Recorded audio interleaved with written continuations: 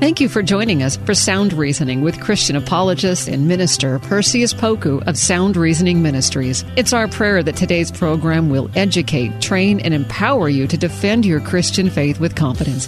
Perseus has his bachelor's in history and a master's degree in apologetics. We hope you enjoy this time of equipping so that you can answer questions to defend your Christian faith effectively. Now here's Perseus Poku on Sound Reasoning. Welcome to Sound Reasoning. I'm your host, Perseus Poku. And on today's episode, we want to continue our discussion on worldviews. And we define worldviews as the lens by which we look at the world. Our worldviews shape the decisions that we make. It shapes our attitude concerning all issues of life. Whether we're dealing with God, sex, marriage, temptations, life, death, the burial process, bioethics, medicine, being single, religion, friendships, relationships, the church, science, finances, dress code, children, parents, whatever it is in our lives that requires decisions, those decisions are made due to our worldviews. So prior to accepting Christ, we all have our perspective concerning various issues of life. But once we become saved, it is required of us to test the Spirit by the Spirit to make sure that they are of God. And what I mean by that is all of our decision making have to be filtered by the Word of God. Because some things that we might have been taught by our own parents, some things that our boyfriends or girlfriends might have imparted to us may not be biblically acceptable in terms of our conversion, in terms of our sanctification, in terms of us growing closer to God. There are some things that we thought were gospel, and I mean that metaphorically. Some things that we thought God approved of that he may not approve of because we didn't know any better. So our worldviews are important. They are at the core of what motivates us to do certain things. So again, our worldviews shape our views concerning the issue of God. And there's no bigger issue than theology and our paradigm concerning God. If there is a God, and if we do believe there's a God, what is he like? And so those answers to those questions are based on our worldviews. So if a person is an atheist, meaning there's no God, that's what atheist mean, no God, then what they're saying is, according to their worldview, we got here by some other means besides creation, besides an intelligent designer.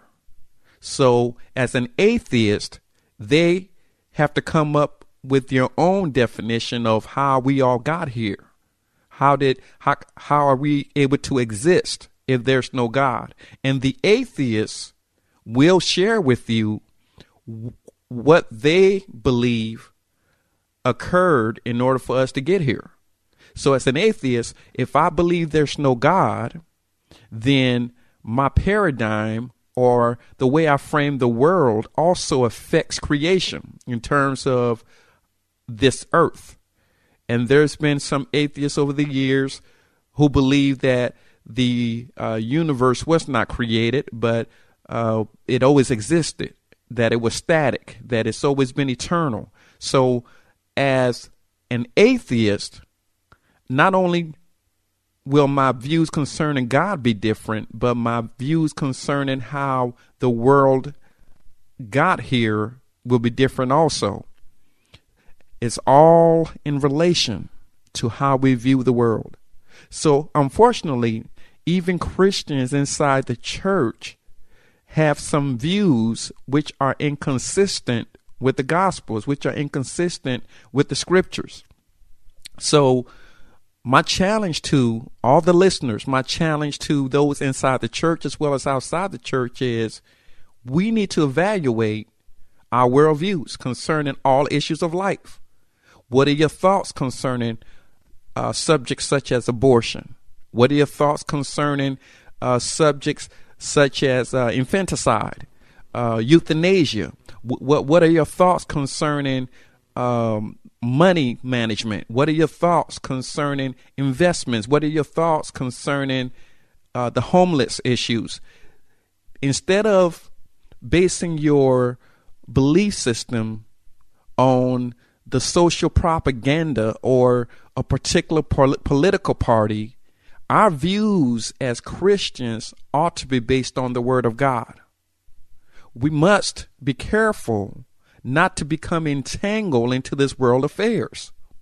And the two major political parties sometimes present their views in a way that seems like they're following the Scriptures, but in a lot of ways, some of the things they propose are anti-Christian. So as Christians, we must learn to be metapolitical, meaning that our views should transcend politics, but yet stay true to the Scriptures.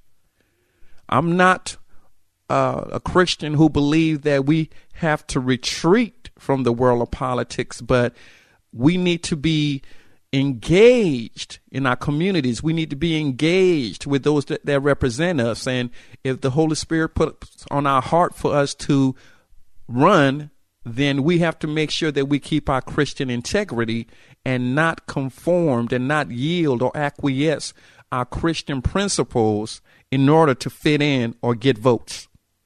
So as Christians, we all have responsibilities, and we must learn to look at this world, to look at this life from a Christian worldview.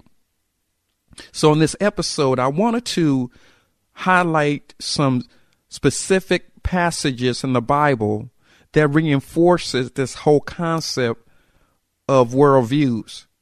And one thing about worldviews, as we stated last episode, can change. And because we as humans are under change and serving a God who does not change, it's imperative that the things that we hold on to, the things that we believe, the things that we are willing to die for are the things that God has validated. It doesn't matter what the subjects are. We must always, as Christians, defer to the Bible. We must always consult the Scriptures in order to find out if what we believe in is actually endorsed by God Himself.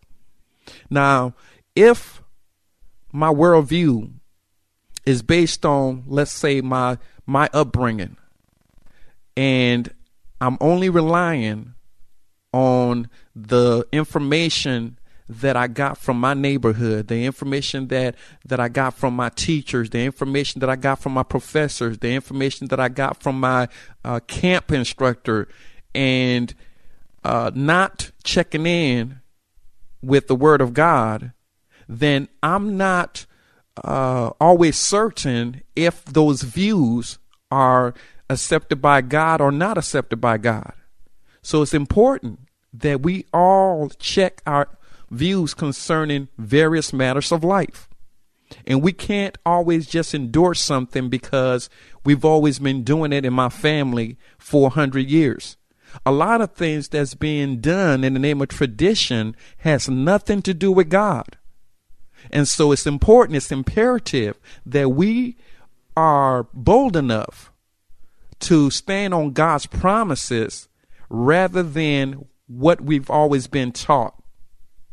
There are many things we've been taught that are acceptable once we become Christians and we read the word and we study the scriptures and we realize that the principles are supported by God and is supported by his word. But there are numerous things just as well that are not supported, and we must be bold enough to abandon those things that we may grow closer to God and be obedient as his children. So let's look at some of these passages that the Bible talks about in terms of the Christian worldview. One of those passages is found in the book of John, St. John chapter 1, verse 46, where Jesus is calling disciples, and Nathanael said to him, "Can any good thing come out of Nazareth?" Philip said to him, "Come and see." John 1:46. Now, why would Nathanael say, "Can any good thing come out of Nazareth?" He's already prejudging the Messiah.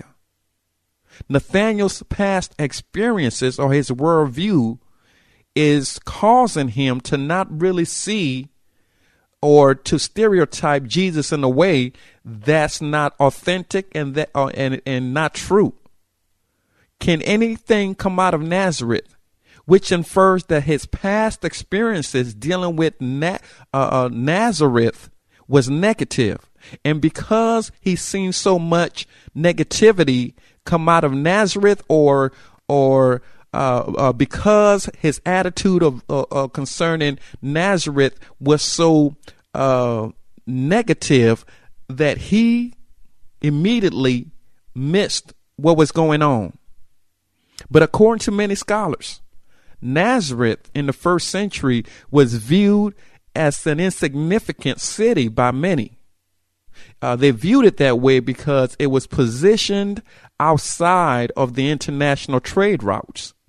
It's also curiously omitted from Old Testament writings as well as other writings of antiquity. So nowhere in the Old Testament do we find the name Nazareth that the New Testament talks about oftentimes. Not that it didn't exist, it's just that it wasn't written about in the Old Testament concerning any narrative or any significance. And as well, we don't find any writings concerning Nazareth, even in writings from Josephus, nor the Apocrypha. So it was omitted from many writings. And because of its location, as we said before, it made it a village or a valley, a city that wasn't like the bigger cities where they had trade routes going in and out. So a lot of people deemed it as insignificant. So Philip might have had the same attitude, that this is a backcountry and nothing good can come out of there. And sometimes we as Christians have the same worldview as Nathanael. We stereotype people. We condemn certain people because of where they grew up, because of their economic level, because of their degrees, because of who they know. We disenfranchise them. And sometimes we don't do it intentionally, but because of our past biases, we stereotype and we omit some people from our own circles, which we shouldn't do. As Christians, again, we need to look at the people that we are inclined to, the people that we bring in our own circles, and we need to ask ourselves, are we open enough? Are we loving enough to include other people in this circle, this intimate circle that we have, even if they don't look like us, even if they came from a place where perhaps you didn't have a very good view of that particular city, you didn't have a good view of that particular country, but are you open enough? Are you Bible enough to look at people for who they are, not from where they came from? And that's how God deals with us. We all came from different places, but God looked at us for who we could be and who we are now, and he works with us that we may get to where we ought to be. So Nathanael had a stereotypical view of Jesus that was not accurate.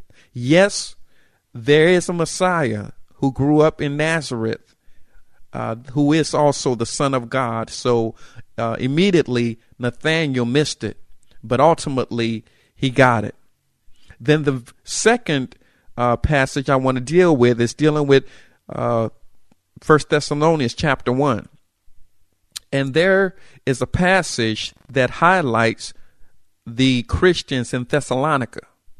It says, "For the word of the Lord has sounded forth from you," and this is Paul talking, "not only in Macedonia and in Achaia, but also in every place your faith toward God has gone forth, so that we have no need to say anything.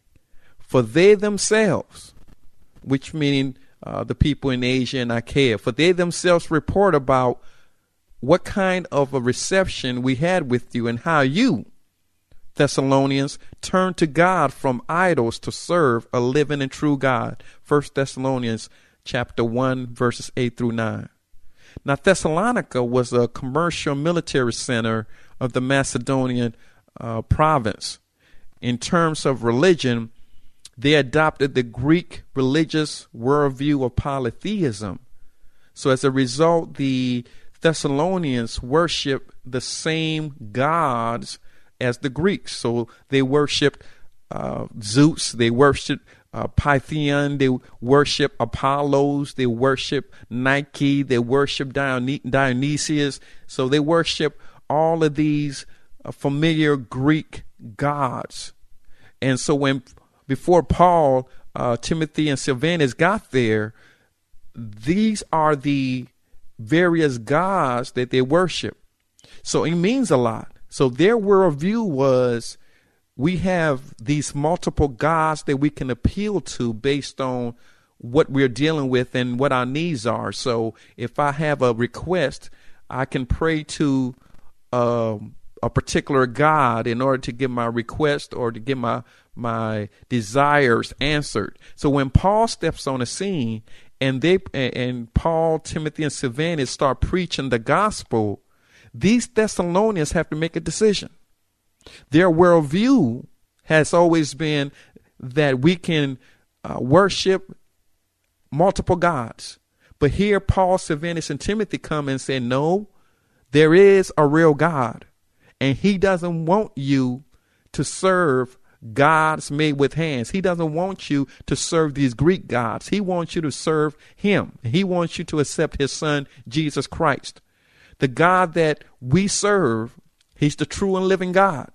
He is the God who said that he's jealous and he doesn't want to share your affections.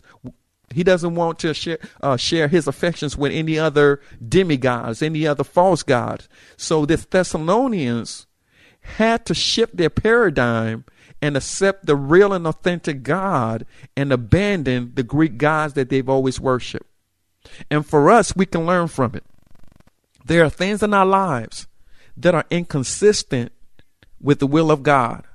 And are we willing to abandon those core beliefs, even if it's been in our family for years, even if it's been taught to us for years, even if the people that we love embrace this concept, embrace this tradition, embrace this teaching, which is contrary to the teachings of God? Are we willing to be bold enough to say, I'm willing to listen to God and let go of these things? Or does acceptance mean more than the message of the gospel?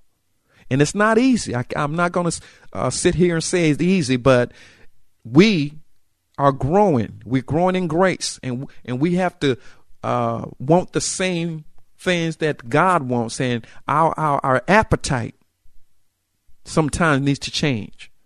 And this appetite could be music. It could be the things that we read. It could be the things that we're looking at in terms of movies, in terms of entertainment.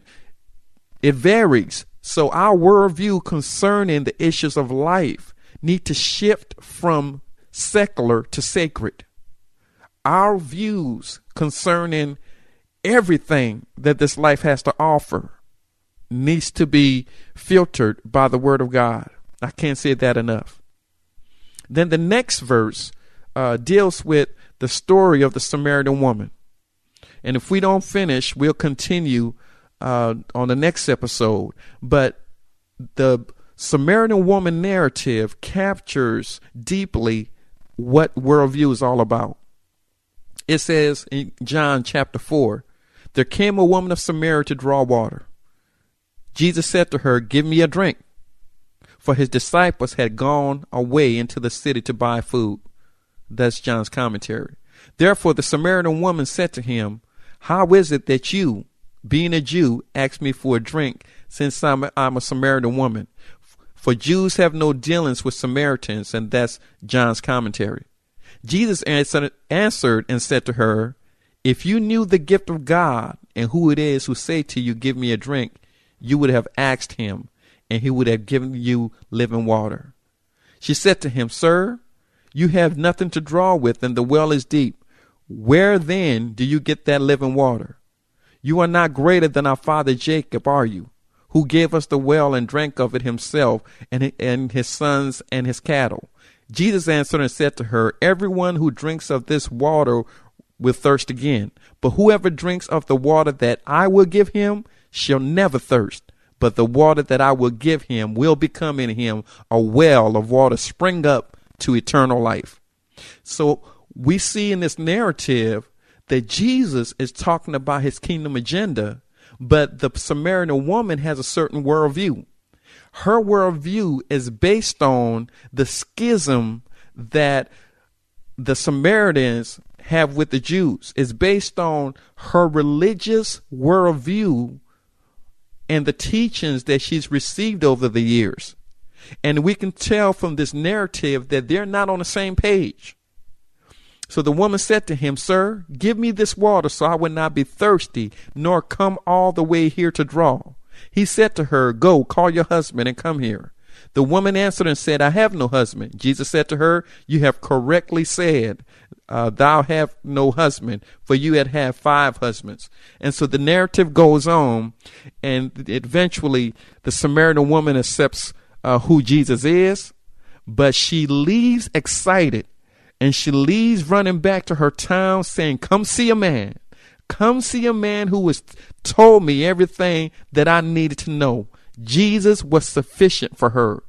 Her worldview was dealing with race, while Jesus talked about grace. She was talking about discrimination, while Jesus was talking about salvation. So our worldview sometimes can hinder us if we're not careful.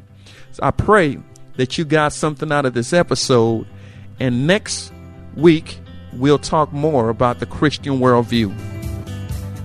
Thanks for listening to Sound Reasoning with apologist and minister Perseus Poku from Sound Reasoning Ministries.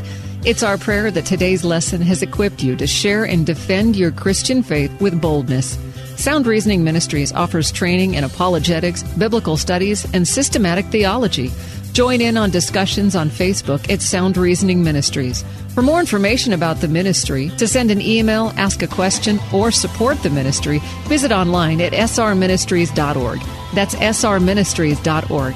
Listen again next week at this same time, and remember, Titus 1:9 says, hold firm to the trustworthy message as has been taught, so that you can encourage others by sound doctrine and refute those who oppose it. Sound Reasoning Ministries, srministries.org.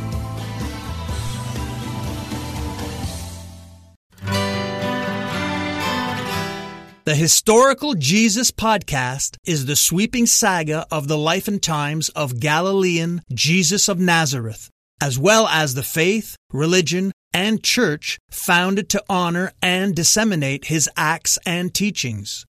Join me, Mark Vinette, on this fascinating journey through time, exploring the many great works of Christian theology, literature, architecture, music, and art inspired by the words and deeds of Jesus Christ.